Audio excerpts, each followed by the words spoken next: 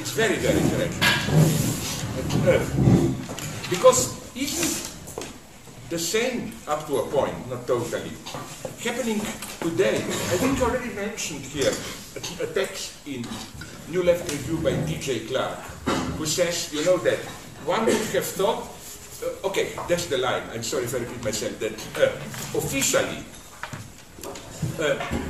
what was the political attitude of radical left till this crisis? It was, we live in apparently good times, but there will be a crisis, it will be our moment, and so on, no? To play this dark prophet. Okay, now there is a crisis, and we had rebellions, demonstrations, crisis, and it's basically, let's be honest, this last crisis, the big winner is the left. I mean, they simply didn't provide an alternative, no? And this is why, and people hate me. I had problems with Badiou here. I had problems with my leftist friends, even in Greece and so on. When they consider me a traitor, like once they shouted at me as saboteur, traitor. When I asked them, all I did is I asked them a simple question. What do you want? That is to say, okay, you have this protest movement, but what do you want? Take power, just be a civil society group putting pressure. If you take power, what? Some kind of a more Keynesian, more welfare state, like what do you want? And for them this was sabotage, like you don't talk about it, you know. Because I still think that the left doesn't have you know what, which is, I have it, I think, even in this last big fat book of mine, this problem where I like to provoke people, and you know who is, okay, let me test your general education. Who is the greatest American writer of the 20th century? Think evil. Ayn Rand, you know her. From, no? Okay, I mean, we make fun of her, but first, I think that she is interesting. You know why? I often use this category of over-orthodoxy. This idea was given to me by, you don't know who he was, he's forgotten today, Lucien Goldman, a great Hegelian, Western-oriented Marxist pupil of Lukács, who was doing his work mostly in France in the 50s. And he wrote a wonderful book in 56-7, I think, Le Dieu caché, the hidden God, about Pascal and this Jansenism. You know, they are, if you ask me, one theological orientation which is closest to me, it would be Jansenism. You know why? They are, this is just one of the things, they are the only Catholics, Jansenists, they are the only Catholics who advocate predestination. You know, usually Catholicism is you have to earn your redemption through your good work, no? And Protestants, everything is predestined. But here things get interesting. Okay, I'm sorry if I repeat myself, but you know, this is why, as my friend Fred Jameson told me once, he even wrote about it, here, when you have pearls like this, you can see that the guy really is a theoretician, you know, knows. Once he was asked, Fred Jameson, which element of theology, which notion is most useful to historical materialism, to Marxism?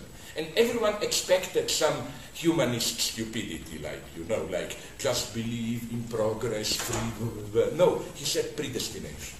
The predestination is, why? Because first, did you notice this wonderful paradox? I repeat it all the time. How, as we all know, up to a point it's even true from Max Weber, radical Calvinist Protestantism was the religious foundation ideology, however you put it, of capitalism.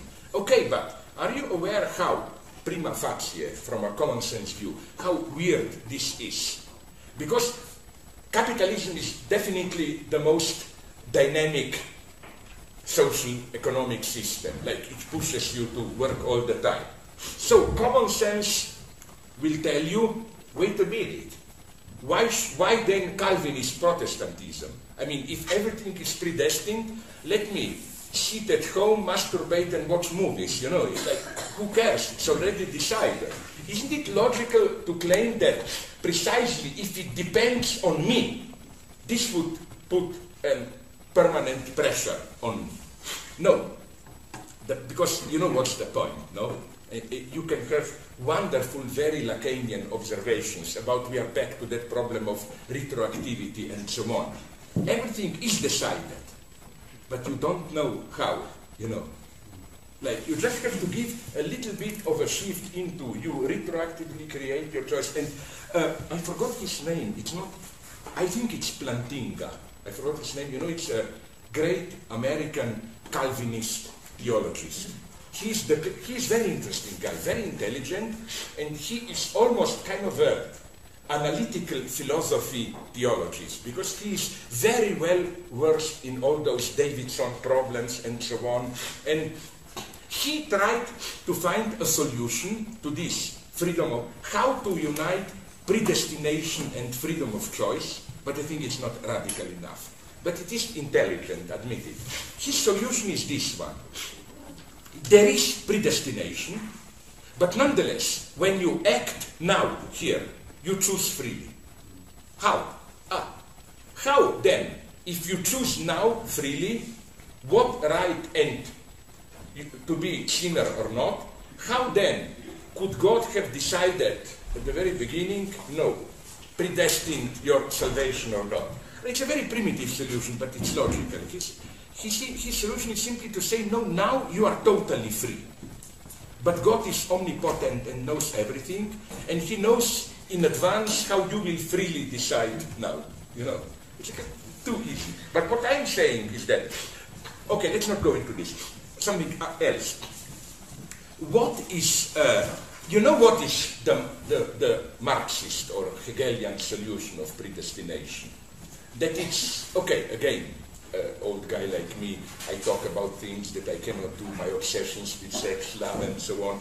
You know, when you fall in love, you have this magical feeling, even if it's purely contingent, like let's imagine a stupid thing. You walk towards a job, you sleep, this proverbial stupidity, you sleep on a banana peel, on a banana, you are taken to emergency, and there the doctor is a nice woman and you fall passionately in love with her. So it's pure stupid contingency.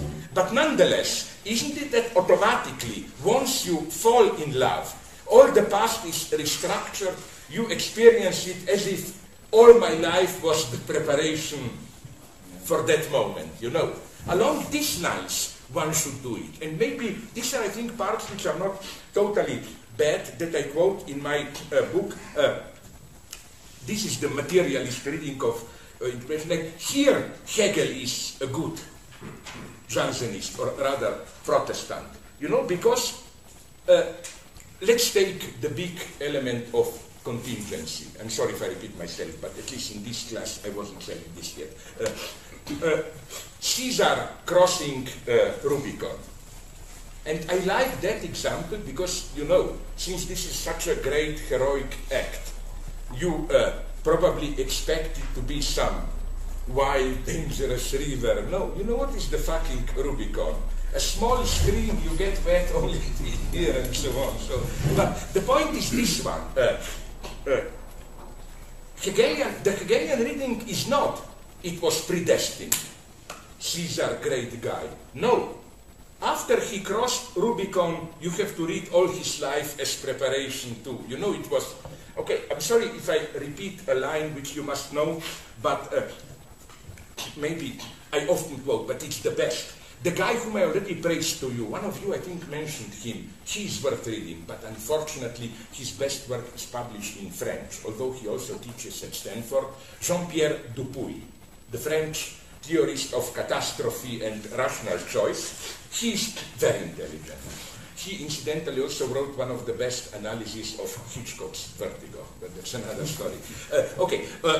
he found a wonderful quote, you know, it's worth dying for to find, from Le Monde, you know, the French daily, where there were some 15 years ago, I think, elections, where the candidate in some pre-elections was Edouard Balladur, who was at some point also prime minister. Doesn't matter. Okay, it wasn't certain what will happen. And then Le Monde put a wonderful Hegelian formula. They wrote, if in the sense of contingent, if Monsieur Balladur will win next weekend's election, his victory will be necessary.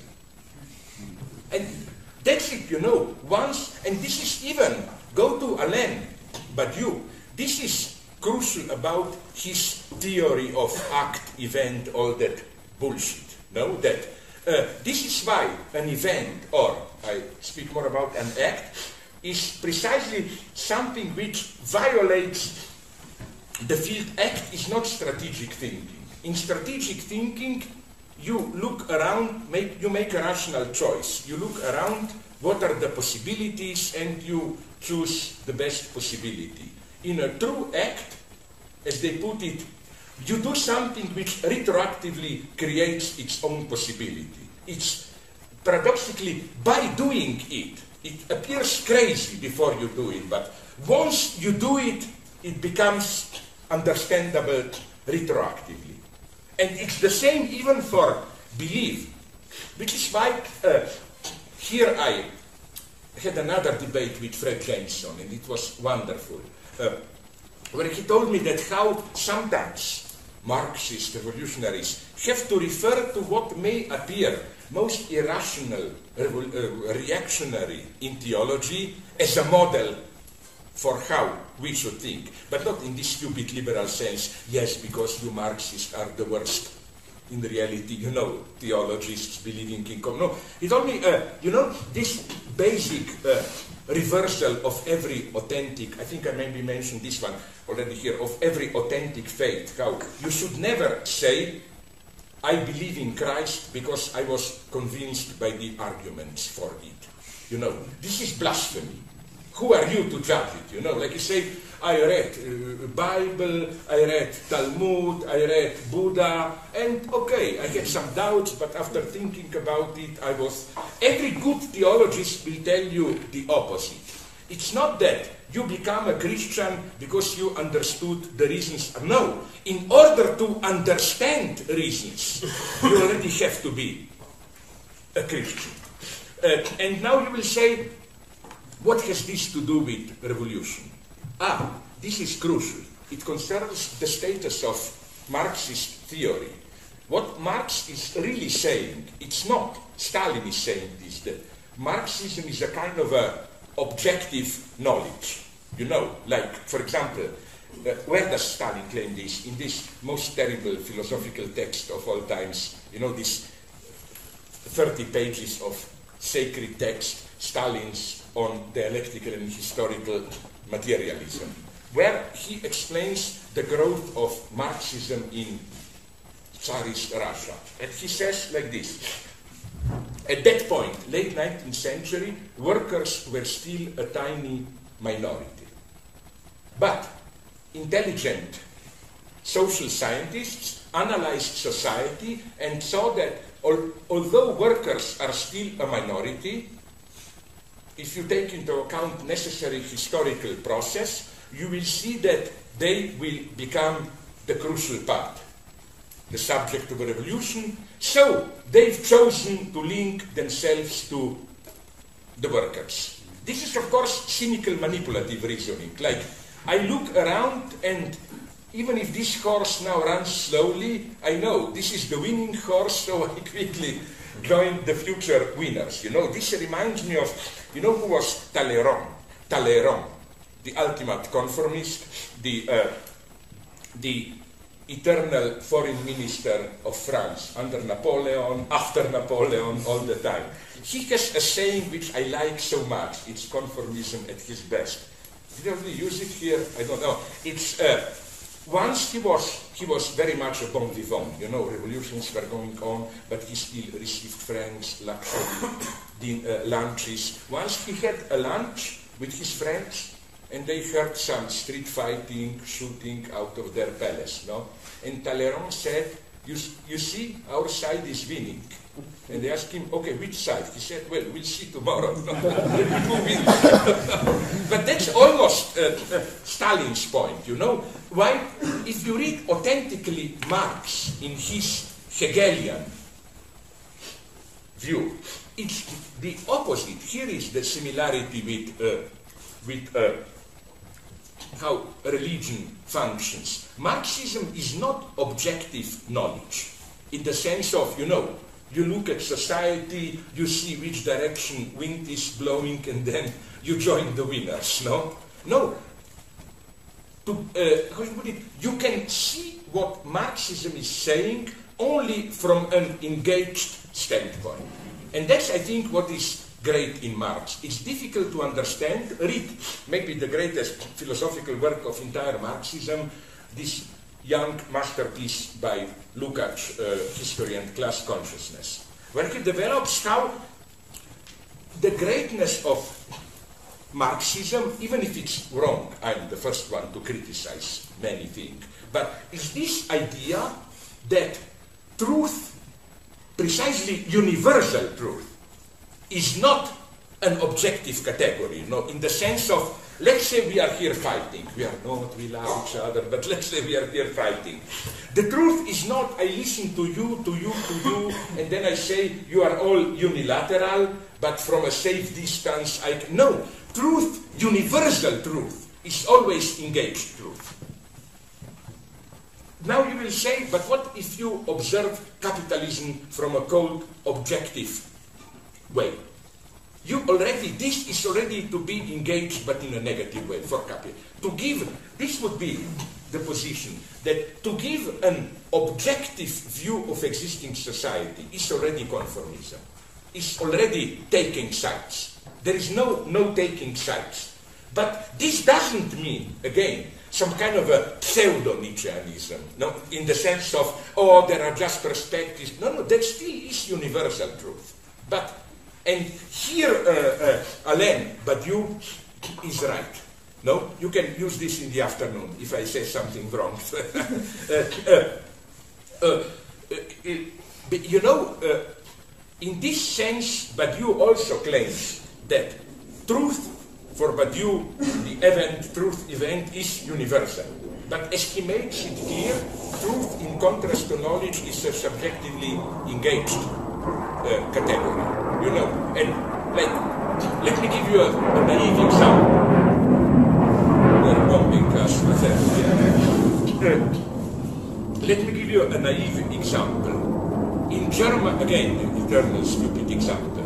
In Germany, Jews were an oppressed minority. But the way to arrive at an objective description of situation in Germany, it's not to say, okay, Jews suffer, they exaggerate, the Nazis exaggerate, we have to strike the right balance. No. Jews were the symptom. It's only from that standpoint of the absolute victim that you can say the universal truth. Truth is, as Alain would have put it, you know, that surnumerary element, the symptomal point, and so on. It's only from engaged position from there that you get at the truth. It's a similar, just before we go on, it's similar as this paradox is also the paradox of activity or inactivity. I used in some of my books, but to make my point clear, which I already made, I want to describe you, it's a little bit linked, but not totally to what I already talked, maybe even too much here, all that bullshit, interpassivity or canned laughter, how you can do it through others. And here with Alain, I totally agree. What would be that when he talks about act, engagement, fidelity, we should oppose it to a wonderful term, I think, of wrong, false activity. And I will give a very simple formal definition. It's an activity where you are active all the time, But the true stake of your activity, aim, is not to change things, but, you know, sometimes you have to be active all the time so that nothing changes. Now, again, don't be afraid. It's not a private obscenity, but it is an intimate detail. I will give you an honest example, and this is pure obsession and neurosis from my own life. I was in analysis with Miller 30 years ago, Jacqueline Miller, and when the analysis started to go wrong, I was absolutely extra active all the time in the analysis. Okay, this was a Lacanian analysis, which means I knew in advance it will never last more than 5 minutes, you know. And here we have another problem. I know I didn't use this example with Miller. Some of you who are kind of within Lacanian dogma, maybe you even already used this example here. You can criticize me if I'm wrong or not. I always found problematic this Lacan's notion of short sessions. I think I even used this example here. You know what was specific for Lacanians, that as a rule, their sessions are not the standard 50 minutes, but like if Lacan is well disposed, you get 5 minutes. No? Otherwise, I've spoken with a lady from Bordeaux, who was an old lady now, who was in analysis with Lacan, and she told me that once he probably achieved world record. She entered the room and Lacan said 200 francs, you know, there was no analysis, just she directly paid it. But Lacan was a genius, because she told me she felt an incredible relief, like, you know, like no work to do, no trauma, because here I like, as I tell you, Jacqueline Miller, who told one wonderful, evil, ironic thing, that psychoanalysis is even much better than capitalism. In capitalism, if you are the capitalist, you pay a worker who works for you, but then, okay, you exploit him, but psychoanalysis is better.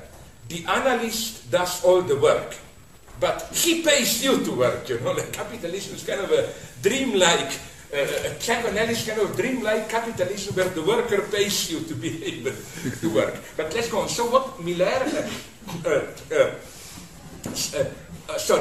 back to that temporality of analysis and so on. Miller had a wonderful idea of, not wonderful, his explanation of short session is this one.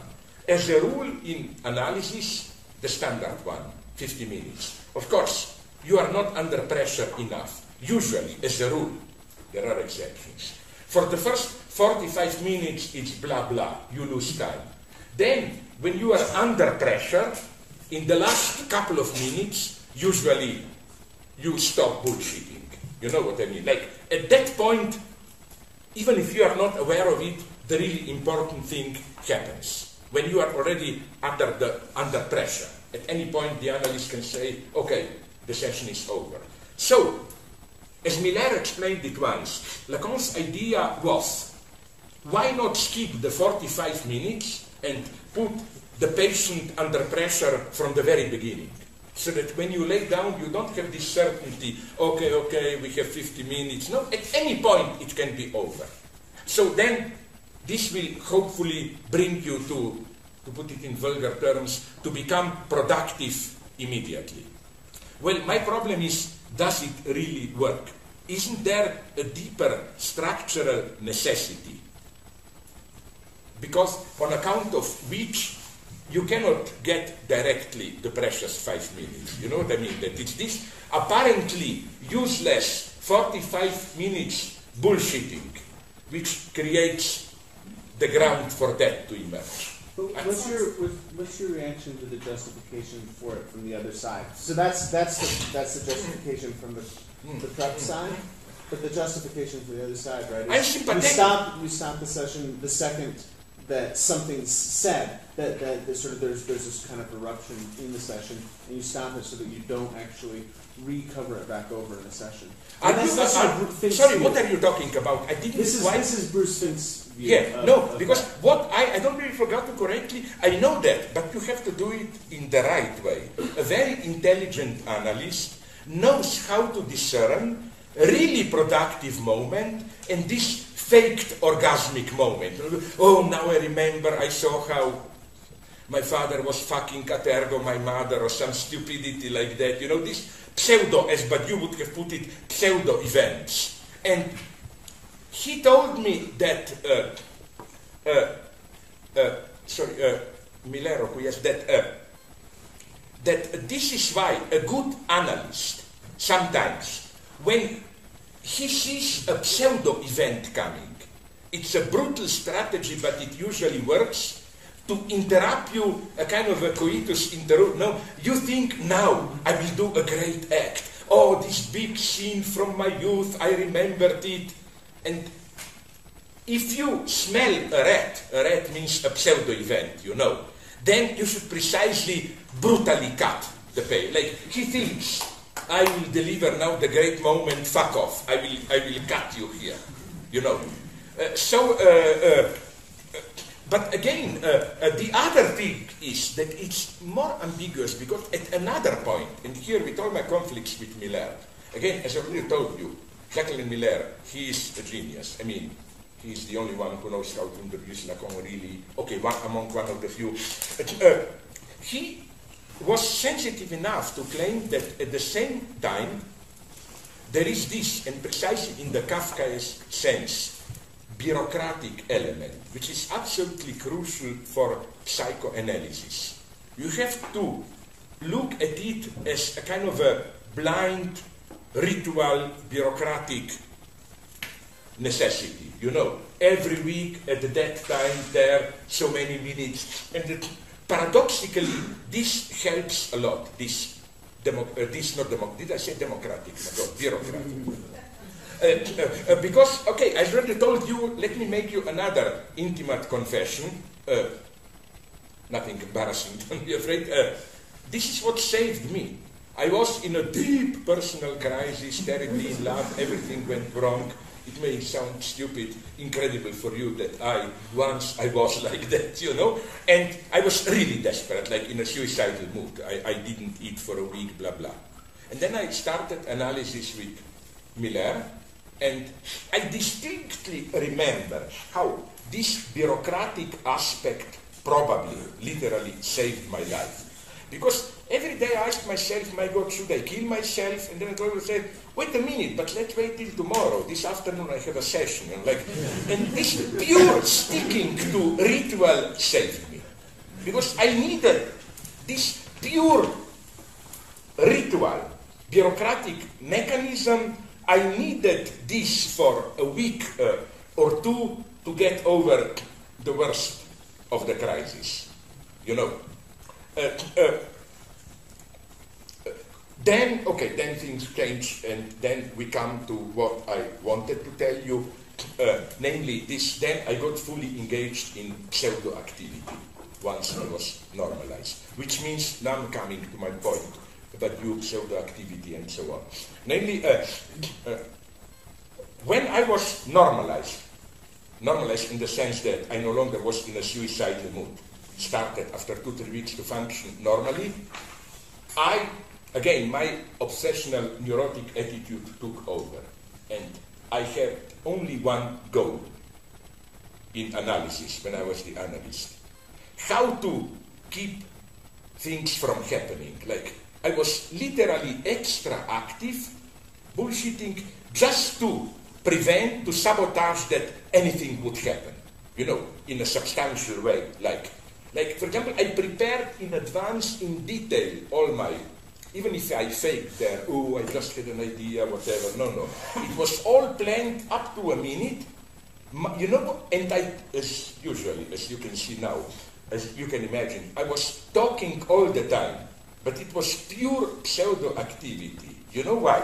Because I was talking all the time to prevent, to stop the horrible moment when I no longer talk, and then Miller can ask me a really tough question, you know, but something would have happened. So you see my point. All my activity was here, not in order for something to happen, but to guarantee that nothing will happen.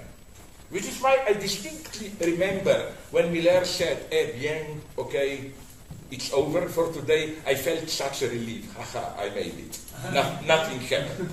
Okay, then this went on almost for a year, and then I needed a year, yes, to ask myself this totally common sense, egotist, but healthy question.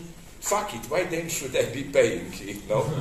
Because it was expensive, the analysis just went. But what I'm saying is that don't we often have a similar mechanism?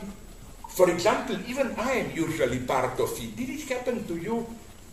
You are with a group of people, family, friends, and so on, and you know it's hanging in the air.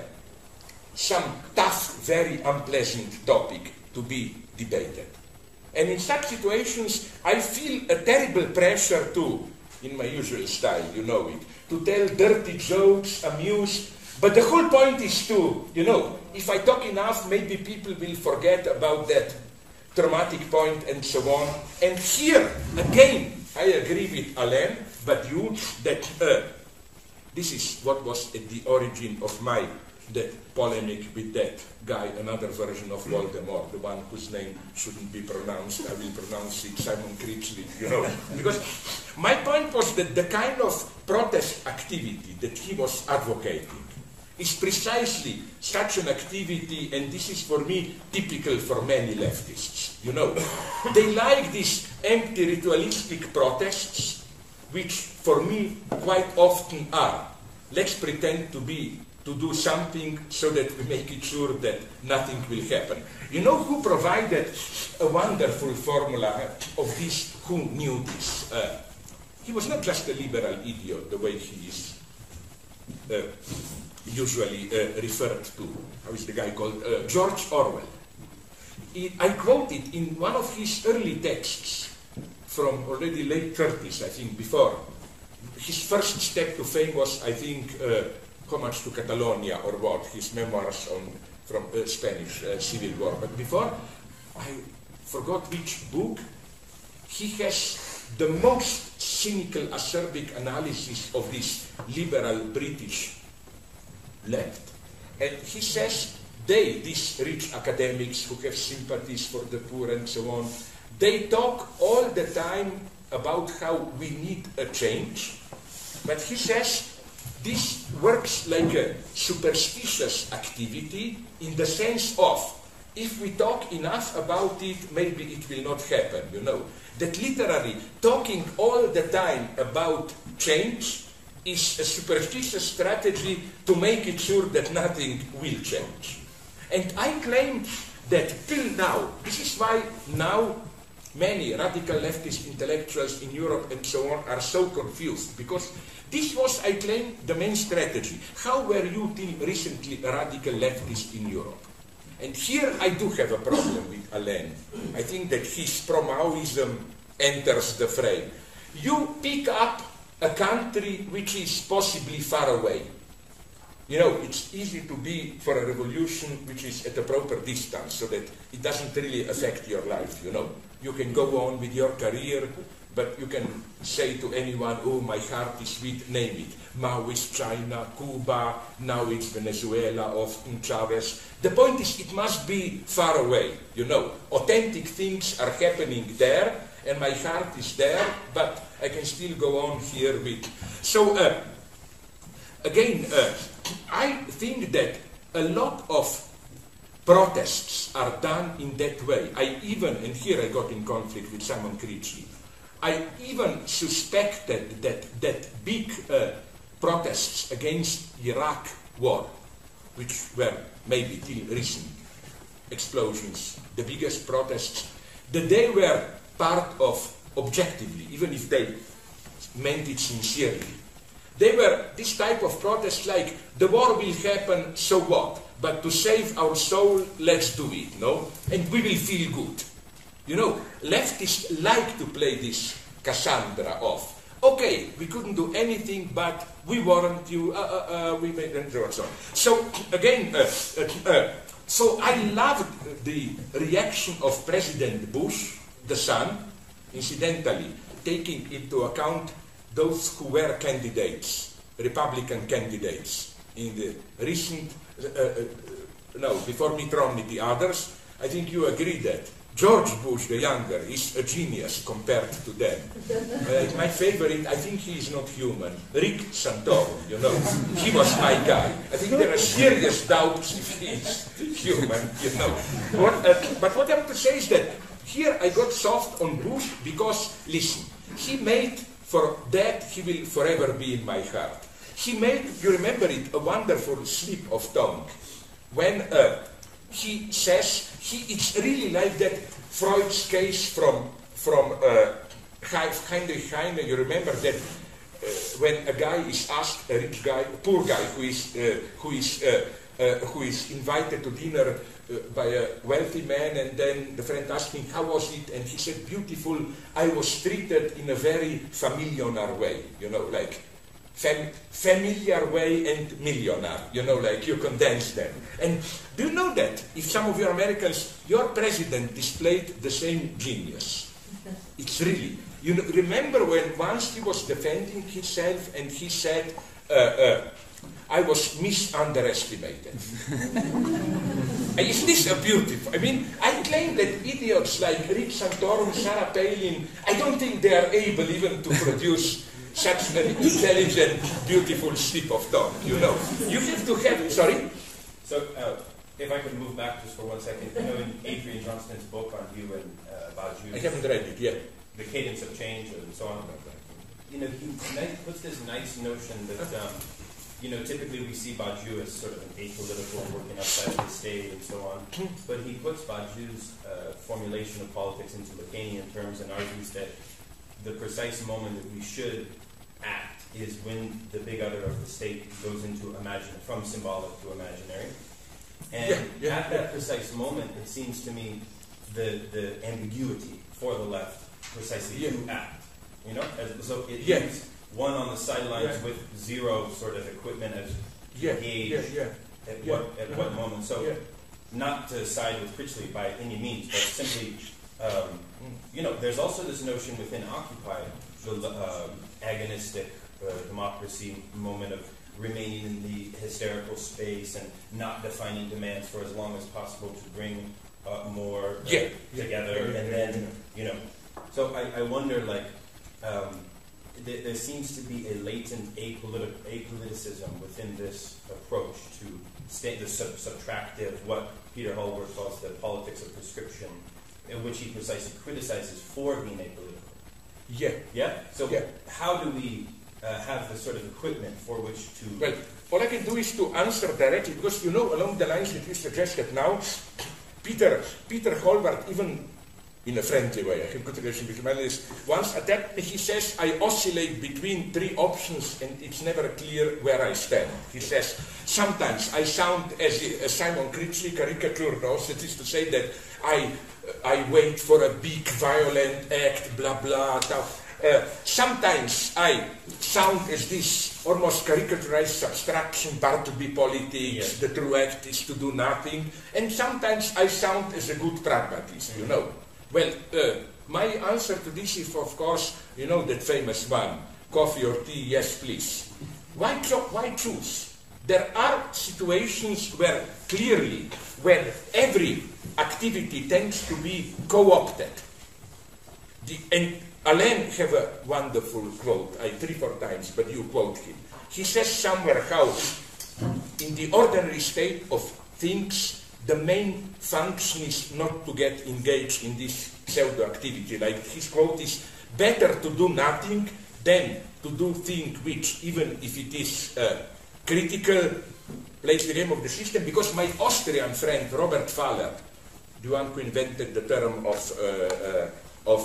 interpassivity, I often use it, maybe you know, he used this nice metaphor from boxing, of clinching, you know, that we are totally wrong if we think that we have to fight for a dialogue, but no, intelligent liberal opponents, they are like boxers in clinching. They try to embrace you, you know, like Bill Clinton. Remember his reaction to Occupy Wall Street? Yeah, they are wild, not practical, but they have a point. We should come together, see what we can do together, blah, blah. And here I'm for Bartleby politics. So I'm not always for some kind of activity. I even written there, I remember, around Wall Street, how the thing to do then is to avoid this pressure, okay, translate it into practical terms. In the present situation, I quote there, whom do I quote? Is it again Saramago? No, that guy, that old, I think John Berger, or that writer I quote, who said, we don't yet have the language to the new, for the new. Any way to translate it into practical demands would have meant to be co-opted. You know, so there are situations where precisely we, even if we are a ridiculous minority, we should do nothing. We should reject dialogue. And I can tell you it works as a strategy, even in a very modest level. I remember when I was young, dissidents, when the system, Communist Party rule started to disintegrate, they became Bill Clintons, you know.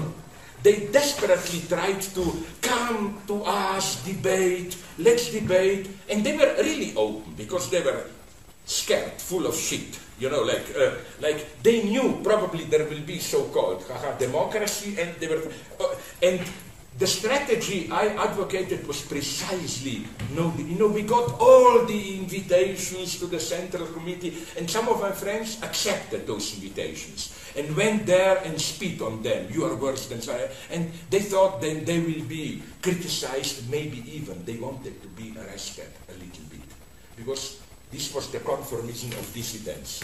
They worried, like it was clear that there will be democracy, and where was their badge of honor? You know, like they wanted a little bit of some small trial arrest so that they will be able to claim afterwards, oh, we were victims. Communists were too intelligent. You spit on them. They said, thank you very much for this interesting remarks. So nice that you come. You see, we should talk more, and so on and so on. So this is one strategy which has its place. At the same time, and I think we should avoid blackmail here. At the same time, there is strategic, not opportunism, pragmatism. And I will give you, maybe you know this line, I'm sorry, an example. The reason, and surprise, surprise, I share this with Alain Badiou. Do you remember when, not exactly another of those whose name shouldn't be mentioned, Tariq Ali, the great British leftist, he likes to promote himself that this is part of his self-propaganda machinery. You know that early Rolling Stones hit From Beggars Banquet, sorry, this is my youth, Street Fighting Man. He claims, I'm the one. Mick Jagger wrote that song for me or whatever, you know, blah, blah, blah. I mean, it's enough to cure you of this to be invited by him. Once I was, and you know, he's this typical leftist who criticized me as bourgeois traitors, and then you visit him. Hampstead, already in the park, a mega 2 floors villa with 3-4 servants. Well, fuck it, I like to be a radical revolutionary like that, you know. So, to go on, okay. He wrote a book with, can I give you a proof of what is real hatred in theory? You know that, did you notice, if some of you followed it, you don't have to, how the volume of first proceedings of our Alain Badiou and me Communism Conference paradoxically appeared in Spanish, Greek, even French before the English edition, although it was all settled with Verso. You know why? The title of the book, you remember, is The Idea of Communism. Okay, they told me at Verso some pure bullshit, like we have a problem with marketing strategy. Fuck it, Verso or Trifor, what marketing strategy? It was as simple as that. Tariq Ali was mad at me that he wasn't invited. So he, together with Perry Anderson, one of the secret bosses of Warsaw, they postponed the book, and in between, Tariq Ali wrote, published by, I think, Chicago University Press, I was really mad at him there. A short book, you know with what title? Yes, yes, The Idea of Communism. I mean, this is Shakespeare, you know. But let me go on. So Tariq Ali then lately wrote a book on Obama. You know, this typical cheap, like Obama, black face, but like the black mask is falling apart, and beneath you see George Bush's face, you know. But you and me, we were opposed to this. We said first, this is a little bit stupid. Like, what did they expect? That Obama will introduce socialism in the United States or what? No, the reason I still have, I know all the disgusting compromises he made, I know. But for one thing, apart from the fact that nonetheless, and Alain told me this, listen, whatever you say about the United States, a black guy was elected president. This is something. I doubt if in Europe this is possible. Like this would be the same as imagine an Algerian immigrant president of France. Imagine a Pakistani president of United Kingdom. Imagine a Turk president of Germany. So, you know, let's not just in European way make fun of stupid Americans. You know what I mean, no? Second thing, this is what Alain told me, that I still think, although Clinton already did it, but he made more compromises, that debate on universal health care was an extremely important debate. Why? Because I know, don't convince me, that the result was a total compromise, blah, blah. But obviously, didn't that debate touch a certain crucial point, touch the nerves of American ideological space, which is this false ideological notion of freedom of choice. You know, American ideology pretends to ignore precisely the Hegelian notion of concrete freedom, which means sometimes, paradoxically, if you get too much choice, it effectively limits your freedom. You know, choice can also be a limitation. Let me give you a classical example. Do you remember, you don't, it's too much. When this New Labour, blah, blah, blah, Anthony Giddens, similar, you know which is the center of New Labour theory, this second modernity, third way theorists, LSE. You don't know what LSE means. Libyan school economics, yes, that's crucial. Because, you know, I was really mad at that guy, Theories of Democracy, David Head, because 2 years before, I was there at some debate at London School of Economics, and he attacked me, you know, this usual liberal, the New Republic. You Lacanians, you are too totalitarian, no. Well, at least fuck you, we didn't get money from Gaddafi. You know? I mean, they are so shameless, you know, accusing us who are, my God, I'm now in deep shit. I already got notices. They published that text, 1.5 pages, in defense of Pussy Riot, no? And I already got messages that I should be very careful, try to reserve that probably this Saturday, next Saturday, I go to Russia, that they got some hints, the organizers, that probably they will not let me in, you know. But let me go on. So, okay, what I'm saying is that another idea of, listen, let's take, for example, water, electricity. Okay, no, sorry, first, yes, Anthony Giddens and so on. This was ideology at its worst. You know, you know what is one of the trends in latest decades in capitalism? That even if you don't have high unemployment, it's more and more that you don't have a long-term job, but 1, 2, 3 year short contracts, you know. And now comes somebody like Anthony Giddens or this postmodern, whatever, no, it's the second, but the capitalist who says, if you are afraid of this, it is because you still stick to your essentialist identity. You should rather use this situation of having to tremble and look for a new contract every year or two as giving you a new freedom to choice, to almost like kind of an economic version of Judith Butler's performatively enacting sexual identities. So you see how here it's a clear, you know, when, for example, it must happen in your country, in Slovenia, we have not the usual reform. The obligatory socialist healthcare is reduced to almost nothing, and then how do they justify this? We want to give you more freedom of choice. You can choose to pay more or less. But this is a typical example for me of non-freedom masked as additional freedom of choice. And I think that what is freedom? No, I'm not now selling you the bullshit of freedom is this Stalinist real freedom or whatever. My favorite guy here is, you remember Ceausescu, the boss of Romania. Once he gave this perfect answer to a Western journalist who asked him, but there is no freedom in your country because people are not allowed to leave. The old Stalinist said, yes, but we have here a conflict of freedoms. One, freedom is freedom to travel abroad, but the other freedom is freedom to have a stable home. So we prefer this real freedom to have a stable home, and so on. I cannot, but, you know, which is, sorry to get lost in this, but I love it. You know, there is only one genius in this world. It's the greatest, okay, apart from Kim Jong-il and Kim Il-sung. It's Stalin, no?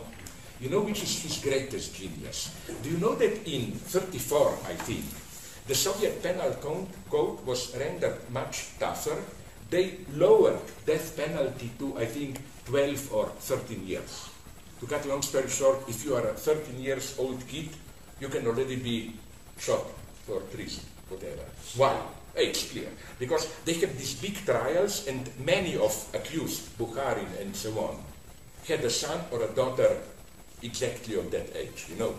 So the idea was, let's put, it's not only that we can beat you, like, they even didn't beat Bukharin, but they told him clearly, like, you have a son, what if we discover that, and here, sorry if I get lost, but this is important, because as to how Stalinism works, I got a terrible experience. I visited an institute for social studies, not in Frankfurt. They also have one smaller one in Hamburg. I have friends there. And they told me a wonderful story which tells you so much about the irrationality of Stalinism. In the mid-90s, when archives opened a little bit, of course not only in ex-Soviet Union, they bribed some official and got complete file of some Stalinist show trial, not a big one, just in some factory, local one. That's why, and they made a wonderful discovery, which tells you a lot about the madness of the system. It was just in some big factory, local, out of Moscow. Things didn't function well, and then, you know how it goes in Stalinism. Things don't function well. Who is guilty? Not the party, they are geniuses, we have the best. Not the workers, they support the party, so there must be spies, foreign plot, whatever. So they did it what every decent Stalinist did. KGB groups came there, you do it creatively, retroactively. You know, they composed a list of who are the traitors, and then they arrested them and beat them, so that it's a more creative approach, not dogmatic. And then something happened. You imagine what? To their shocking surprise, they discovered that one of the guys who was accused in their nice paranoia of being English spy really was an English spy. It was total panic. They sent special messages to Moscow, what do we now, and so on. And the point was that this was lucky for that guy, because as a result of this, he was no longer beaten, he got a special treatment, better food, because, you know, he became an element for the possible exchange, you know, to change him. But you see the madness. So it wasn't only that they were cheating in the sense of they were too tough, even if they were not sure they condemned you. No, the premise of the game was that you are not guilty. You know, it was a big surprise if they discovered that you really are guilty. No, this is why, you know, Stalinism bothers me so much. And this is my, as you probably know, big reproach to Frankfurt School. Did you notice the strange things in critical analysis of all of them, from Adorno to Habermas? Of course they mention here and there Stalinism as horror, but name me one detailed good analysis on Stalinism. For example, Habermas. Read I make you a practical test, maybe in some journalist interview, but basically, read all books by Habermas. Could you guess from them that there were two Germanies, East or West? I don't think he ever even mentions it and so on. And I find this very mysterious. Why? I know, I did my homework. There are a couple of, there is the book Soviet Marxism by Marcuse, but it's a very short, specific analysis of Khrushchev's speech. But it is as if what exists is anti-Semitism, fascism, and so on, but nothing about Stalinism. And I had a big fight with that Turkish Habermasian girl, Seyla Benhabib, who was at New School of Social Research. Now I think she's at Harvard or moved somewhere else, because she attacked me ferociously for this. We had a shouting match. And then her counter-argument was that I don't take into account the Cold War situation, where to criticize directly Stalinism would have meant that you played the Cold War game, you know, like that. This is why they didn't do it, which is a total stupidity. Because no, if you look at their political affiliations, it's very sad to read this. You know, when there was 100 years of Adorno's birth, you know where we are here. You know what happened down there in Visp? Theodor Adorno died there. He was walking here, somewhere up here, got a heart attack, they brought him down to the Visp hospital, and there he, you know, okay, whatever. What I want to say is that there were a couple of years ago thick biographies of Adorno, and the saddest thing from them is you cannot even imagine how deeply Frankfurt School, after they returned from United States in around 1950 and re-established the Frankfurt School, well, in Frankfurt, how deeply they were integrated into West German establishment. Even some letters are quoted in the book where it's clear that Horkheimer, the boss, was much closer to Christian Democrats, Adenauer, than to Social Democrats. He didn't trust Social Democrats, and now comes the ultimate irony. It's so evil. And I don't think it's the same as that Deleuzian Israeli army. It's not serious, but it's nice, and I don't think that in any way, how to put it, diminishes the glory of Deleuze. But nonetheless, it's a nice data. You know what was in the early 50s one of the main sources of money for Frankfurt School Institute? Bundeswehr, the new German army. You know that Adorno was offered a tremendous large project because he was known as that, you know, authoritarian personality, the study. So the army got the idea, we want a new, not Nazi, democratic army, and who but Adorno, who knew about authoritarian personality, should know how to do it. So they offered Adorno a tremendous amount of money to do a big research of a profile of new West German officer. You know, Adorno had the honor to reject this, but still they did some other projects nonetheless. I'm getting lost. Let's go on. Bukharin, yes, that's 10 years old, punished to death. Now you have the genius of Comrade Stalin. You know what happened? Of course, some Western bullshitting liberal supporters of Soviet Union were shocked. You know, how can they do it? 12 years death penalty. So I don't know which of these Western intellectual admirers of Stalin, I'm not sure, was it Leon Feuchtwanger or Romain Rolland, raised the topic during a visit to Stalin. How can you do this? There is one Comrade Stalin. You know what was his answer? This shows the great triumph of education and progress of our country. Our education is so brilliant that children of 12 years already have the maturity of a fully grown-up person. So fuck them, they should also pay the price. Only Stalin can say something like this. Okay, sorry. But you know what? Evil again, but now, okay. Let's do a little bit of fucking Buddhism, nonetheless, you know. Sorry. So, yes, okay. We will, okay. Let me maybe begin with no, maybe I should leave this to later, the most difficult part of. Because first let me state something clearly. When we talk about Buddhism, I don't mean it in a diminishing way, in any way, dismissing way.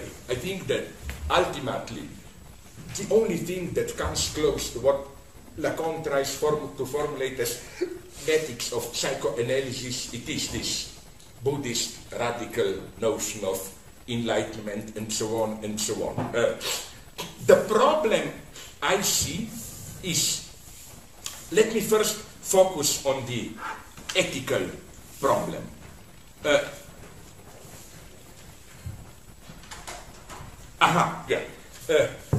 I here rely on debates with my Buddhist friends. First problem. You know, and they admitted to me that this is a problem. You know basically the story. Buddha was, and this is I think the key to explain the enigma of it. You know that Buddha was a kind of contradictory term, agnostic materialist, no? He said, God doesn't interest me, this is beyond. What only interests me in a totally pragmatic way is people suffer, how can we help them? You know, okay, but isn't it ironic, and it's a key to understand this, how this spiritual orientation, I don't want to call it a religion, it's false, which began as the most pragmatic attitude, like screw metaphysical questions, who cares about God, what matters is people suffer, what can we do, ended up in its last stage, that is to say Tibetan Buddhism, as the most elaborated, ridiculous religious dogmatism that you can imagine. And I don't think it's simply a story of loss of authenticity, betrayal, and so on. There is this a Buddhist guy, Tibetan Buddhist, told me.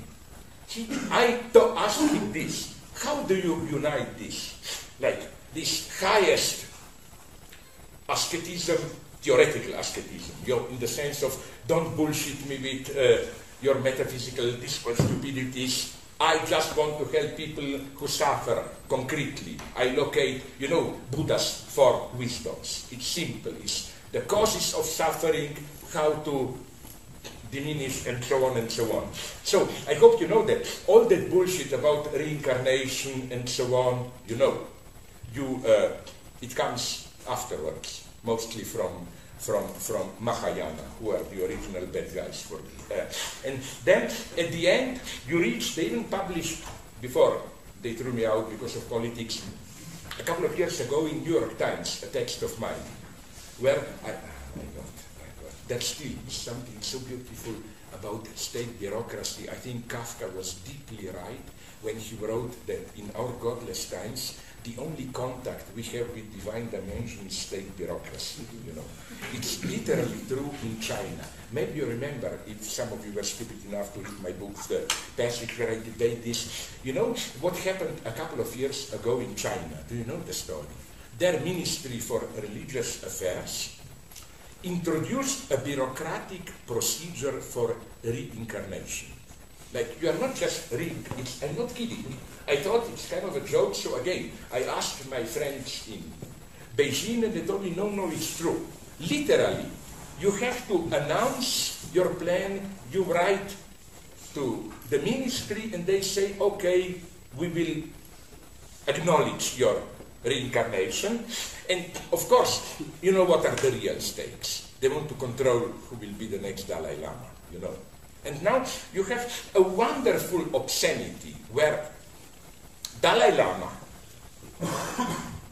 to prevent the Chinese taking over, at least I read this in newspapers, but I don't like Dalai Lama too much. You know why? Again, because I spoke with some Tibetan Buddhists who told me there are two Dalai Lamas. There is Dalai Lama for you in the West, and the Dalai Lama we know is incredibly still authoritarian. Okay, I don't know what's true. But the point is here, Dalai Lama did a nice thing. He said, why this old bullshit reincarnation, let's vote. Let's do some assembly and they will vote who will be the next Dalai Lama. Chinese authorities accused Dalai Lama of blasphemy. Like, no, Tibetans got a sacred procedure. Because they want to control it. But then, my dream is this one, and for this it's worth dying, I claim. Can you imagine then the situation? You are an old monk, and you write this, fill in the form, born here, I plan reincarnation, I want to be reborn as, I don't know, a beautiful young woman or a nice horse. And then the state bureaucracy answers you, sorry, all those places are taken. In your region, there are just some worms, some mad dogs. Make your choice what you want to be there and so on. I love this idea. Okay, but back to the serious point. My Tibetan friend gave me a very good answer. Again, when I told him, how can something which started as a beautiful, dismissing all religion, pragmatic attitude, fuck all dogma, people suffer, what can we do? And again, the only goal is a pragmatic one. How to prevent, or not prevent, okay, diminish the amount of suffering. How can you end up in, you know, these totally ridiculous rituals, everything codified and so on? And the guy gave me a perfect answer. He told me, but don't you see, it's exactly the same. That is to say, we justify all these ridiculous rituals precisely by pragmatic reasons. Our goal is not to theorize, he told me, but to effectively diminish suffering. And we discovered that ordinary people, if you give to them pure Buddha, they will still suffer. But if you give them complex rituals, that they work much better than direct agnostic enlightenment. Purely, okay, but let's go on. So what's the problem for me with, you know, Hinayana was the original radical Buddhism. Mahayana was the first step towards religion. Mahayana is the large wheel, you know. The idea is like Plato. I simplified very much. The two truths, you know. The idea is that this radical pure enlightenment is only for the elite, and they were honest. This elite is not the ruling classes, you know, but those who are spiritually strong. And for ordinary people, you have to have more relaxed rules and so on and so on. But where things go wrong is here. Do you know the notion of bodhisattva?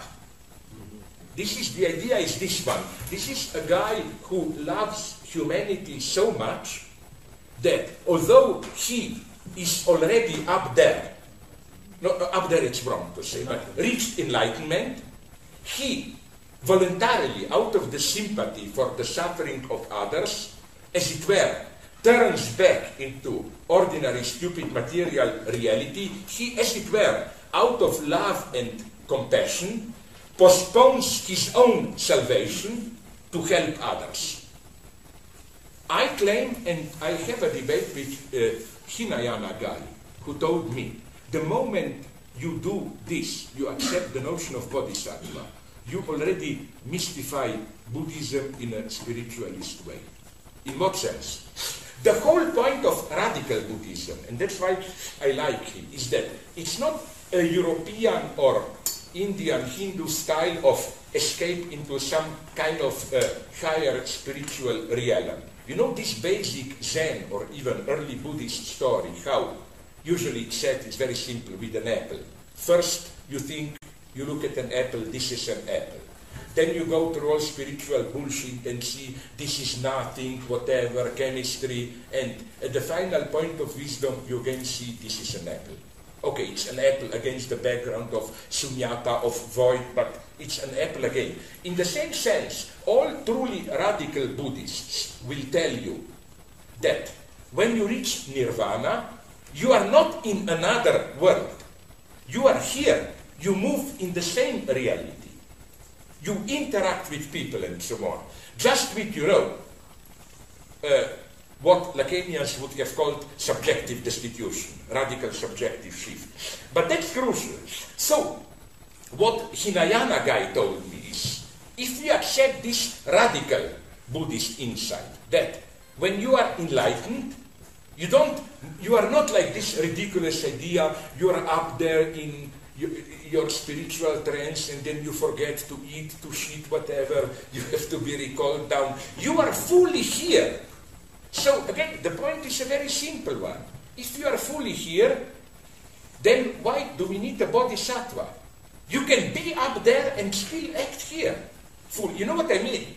The notion of bodhisattva already introduces a minimum of transcendence, which is foreign. Second point, and it's most dangerous politically. We all know, Lacan taught us this, and Deleuze knew this, and so we are all good guys, you know.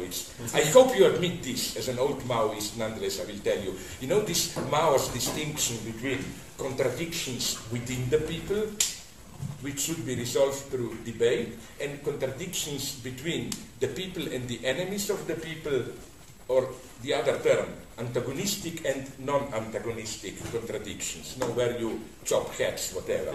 So I hope that our debates are, although I'm afraid you will be tougher, are still debates within the people. No, okay. So whatever, I distrust politics which is based on sacrifice.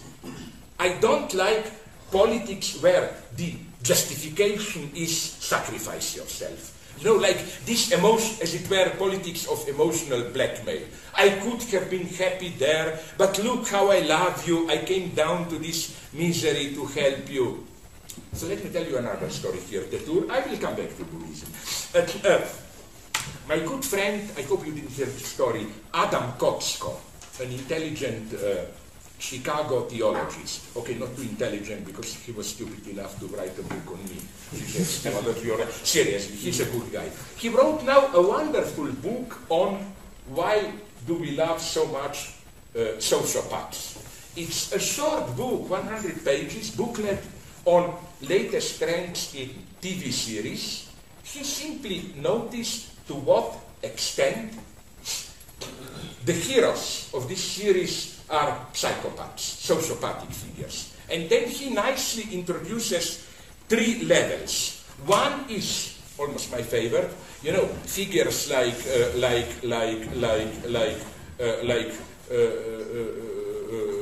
Homer Simpson or who, you know, this kind of his sociopathy is just this joyful primitive egotism, you know.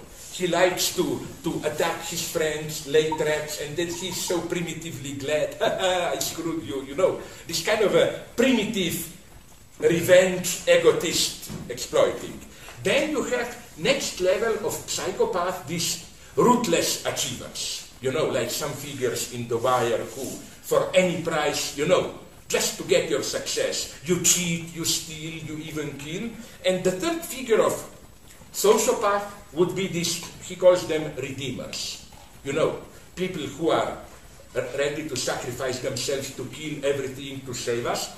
The model would be here, Jack Bauer in 24.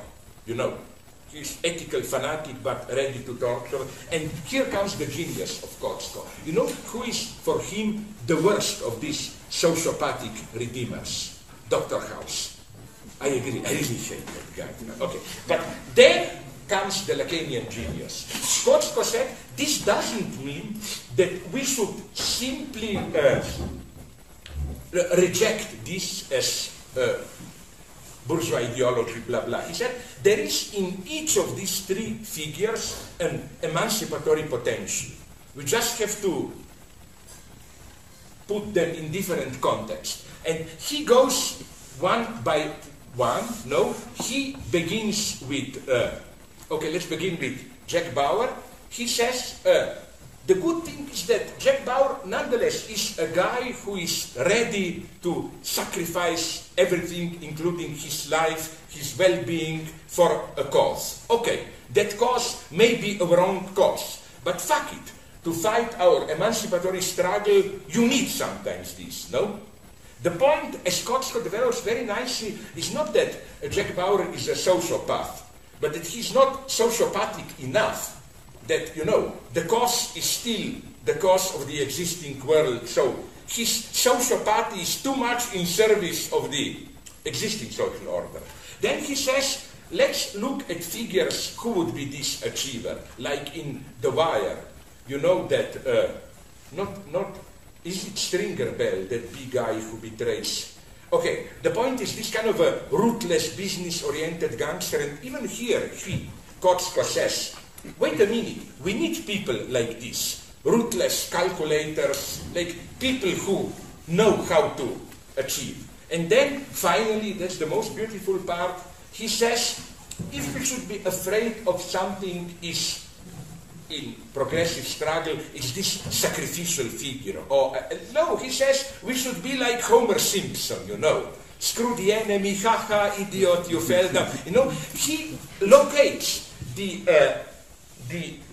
emancipatory dimension of Simpson precisely in this kind of a naive joy in his evil, you know. Haha, so glad you slipped down, you know this, how, and I claim that maybe, isn't it, these three features together, the best image of what a fighter for freedom today should be? We should be like Jack Bauer in fighting, in Ready to Risk, like Stringer Bell and those efficient gangsters know how to do it, and we shouldn't cry and be sacrificial, but like Homer Simpson attitude. And the greatest compliment I did is, well, I don't know in which country, I developed this idea, a lady, she was even a beautiful lady, I noticed it, told me something, told me, this was really beautiful, I think it's a lie, it's not true. She told me, but my God, you are describing yourself, you know. You are that. The point was especially the time like this Homer Simpson, screw you, you fucked up, you know. No, seriously, okay, so, I didn't lose my thread. Let's go back to Simpson. So, no, sorry, to Simpson. It's fine, you know.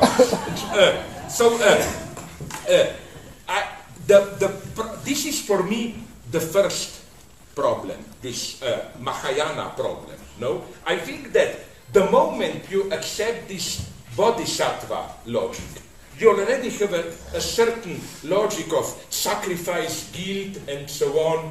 We should reject it. The second problem that emerges is basically the repetition of the same problem. And here I really went into debates with Buddhists. I think I even mentioned it yesterday I went this to you. It's the problem of the following one. On the one hand, the goal of Buddhism is enlightenment, like to acquire this radical subjective distance from being caught into the... Why do you call it radical? Sorry? Why do you call it radical? Because you step out. If this is not radical, stepping out of the, what's the term, wheel of desire. Okay, but then, yeah. Okay, we can say it's not radical, but if this is not radical, then I don't know what radical is. I mean, you know what I mean? That you really step out. Okay, I know the point. Okay, I agree with you. It's not radical in the sense that you don't step anywhere else, you know. Okay, acquire a distance between, I think I already mentioned this even here, between this and goodness. Like, you know, the entire economy of Buddhism is an attempt to convince you, and this is why they already go into this bureaucratic, except Zen. Zen is here more radical. Step how, you know, to become enlightened. You have first to practice charity, to be good, blah, blah, and then, why this? Here I am on the side of the terrible militarist Suzuki, who says, no, Buddhism, Zen Buddhism is a practice of, is a technique of meditation, and you can be authentically enlightened, and you can still be a torturer, a fascist, a communist. He heroically accepts this gap. And I think this is the correct position. And I get great debates in China, where some Buddhists there are also under the pressure of the new state religion, Confucianism, and so on. You know, do you know my old joke? I was in China, and they told me we have socialism with Chinese values, blah, blah, blah, no? And I told them, that they told me it's no longer communism, we call it harmonious society, you know. And I asked them, okay, I'm stupid, define what is harmonious society. And they told me harmonious, they quote some Confucian bullshit, no? Harmonious society is society where everyone is at his or her place. In a harmonious society, father is a good father, leader a good leader, pupil a good pupil, worker a good worker, and I exploded. I said, my God, now we are over all these problems of multicultural communication. In Europe, we call this corporate fascism, you know, like finally we find a language to communicate.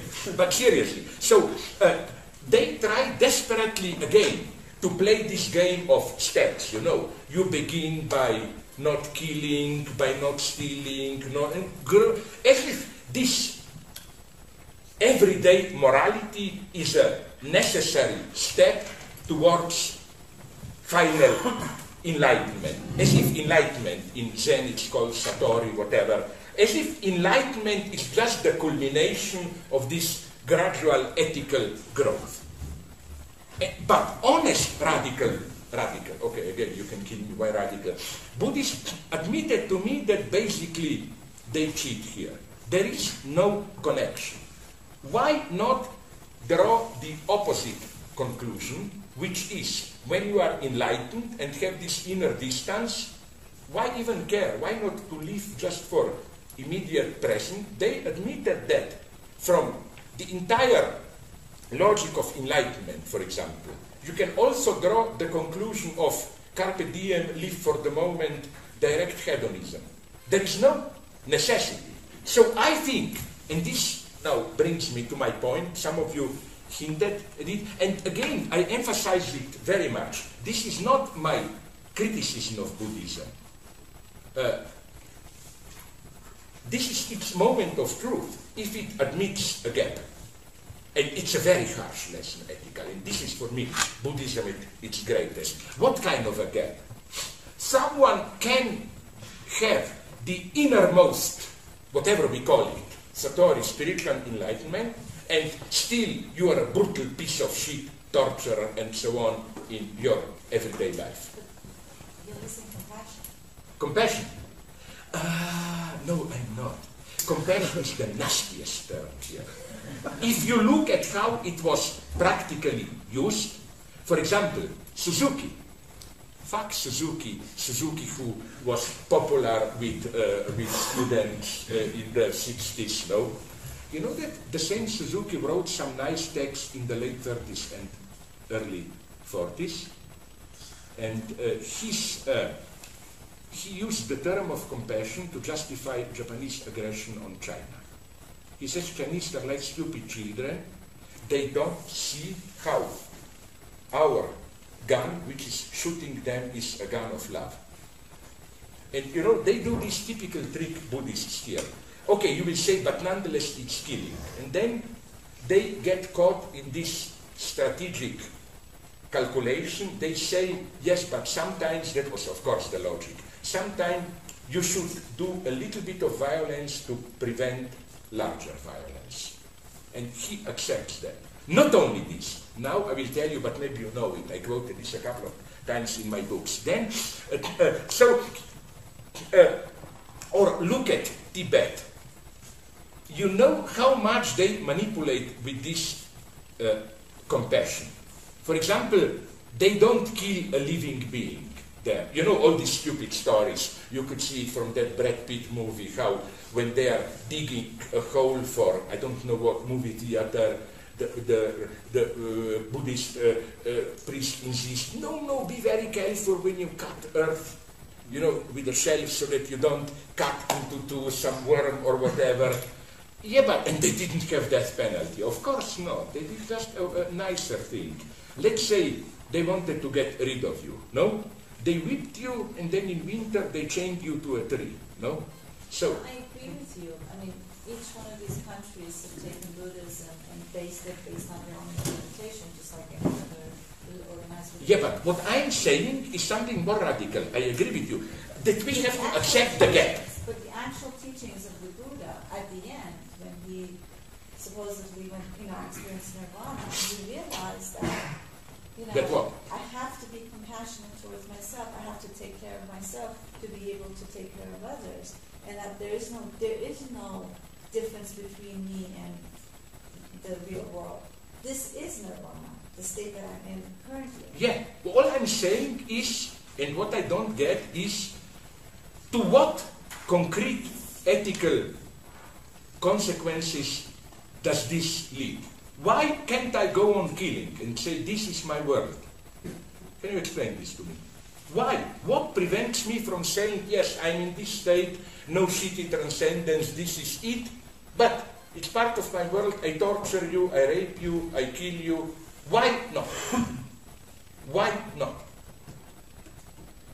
I don't think. Okay, now you will say compassion. But compassion, the whole point is suffering and so on and so on. But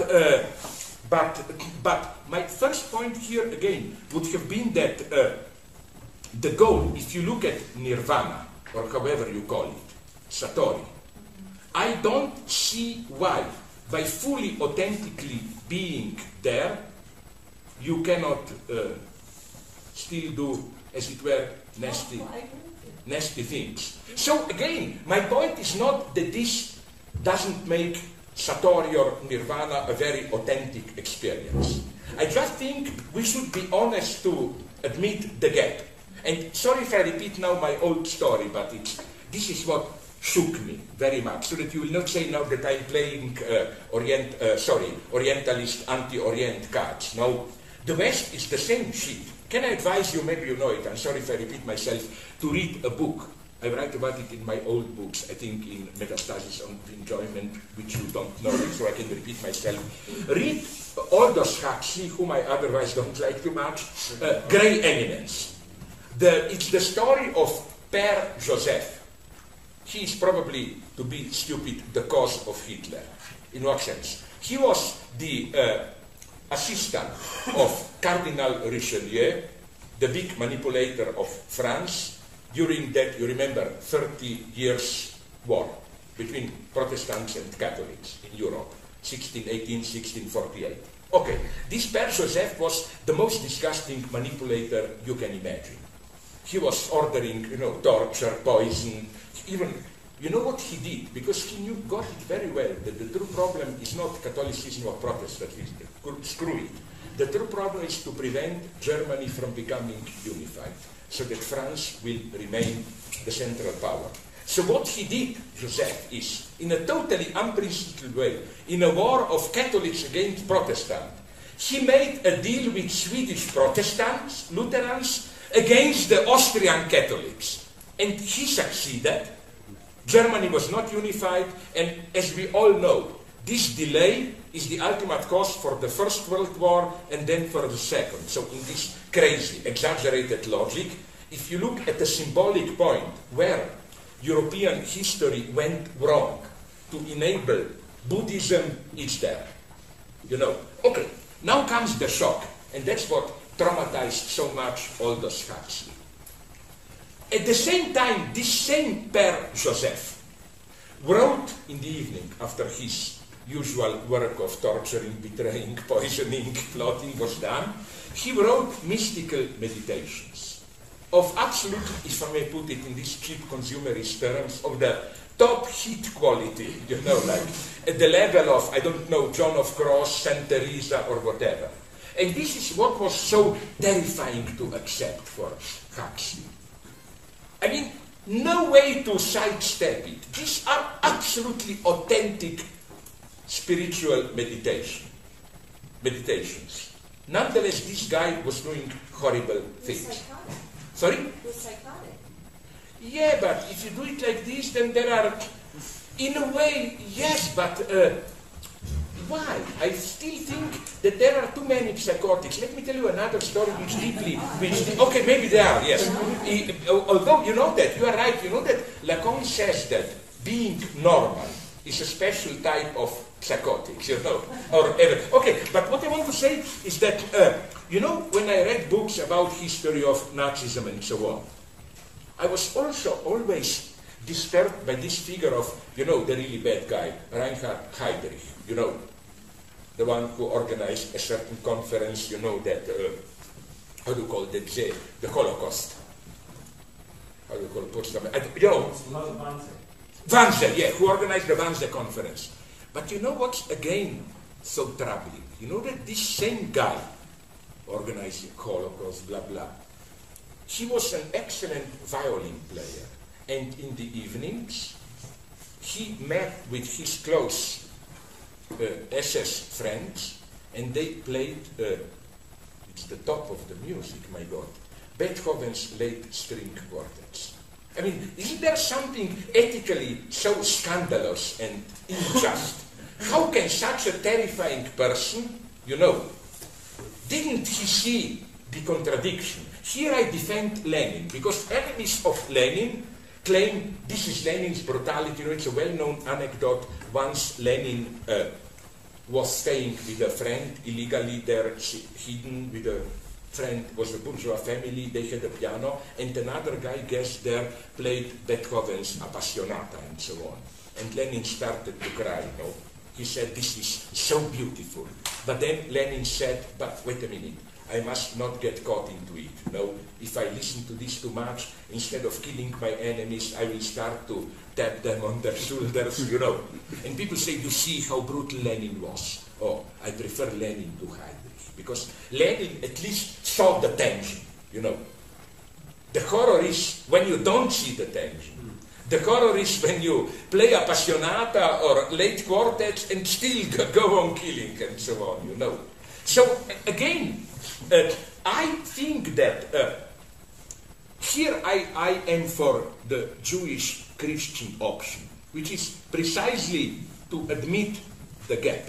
I think that in the religion, and here I praise all three religions of the book, Judaism, Christianity, and Islam. You know that one of the most beautiful things in traditional Islam, they are right, is when Muhammad says, you have to follow rituals. If you really believe in me or not, that's your problem. Nobody, you know, this idea that you admit a gap between social morality and your inner life and so on. You don't try to bring them together, as it were. Okay, I will go on with this just for 5-10 minutes, and then you will get your yes, please, because the lady is there, and she will start to whip me if I... So in the latest Big Fat Book, you say there's 3 ethical positions stated.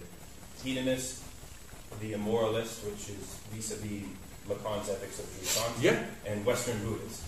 So if the Judeo-Christian Islamic legacy should be preserved, do you place it categorically within immoralist? No. So why is it not a 4th? Which one? Why is it not the 4th? I would have to look at it. I forgot what I said there. I admit it. You know, when you have a book of 1,000 pages, when you end writing it, you forgot what you said at the beginning. Sorry. No, but what I want to say is, how should I put it, is that what I like, yes, in Islam, yes, you know, I am always, this is why I'm afraid of Gnosticism and this orientation which dismiss all too easily, oh, these are just external rituals, what matters is your inner sincere belief. No, if you want authentic morality, you should be for surface. You should say, you know, like, I don't care what is your shitty inner experience. Help that lady, help that boy, help those people, and I don't care if you do it for pathological reasons. You know, like, you must accept this gap.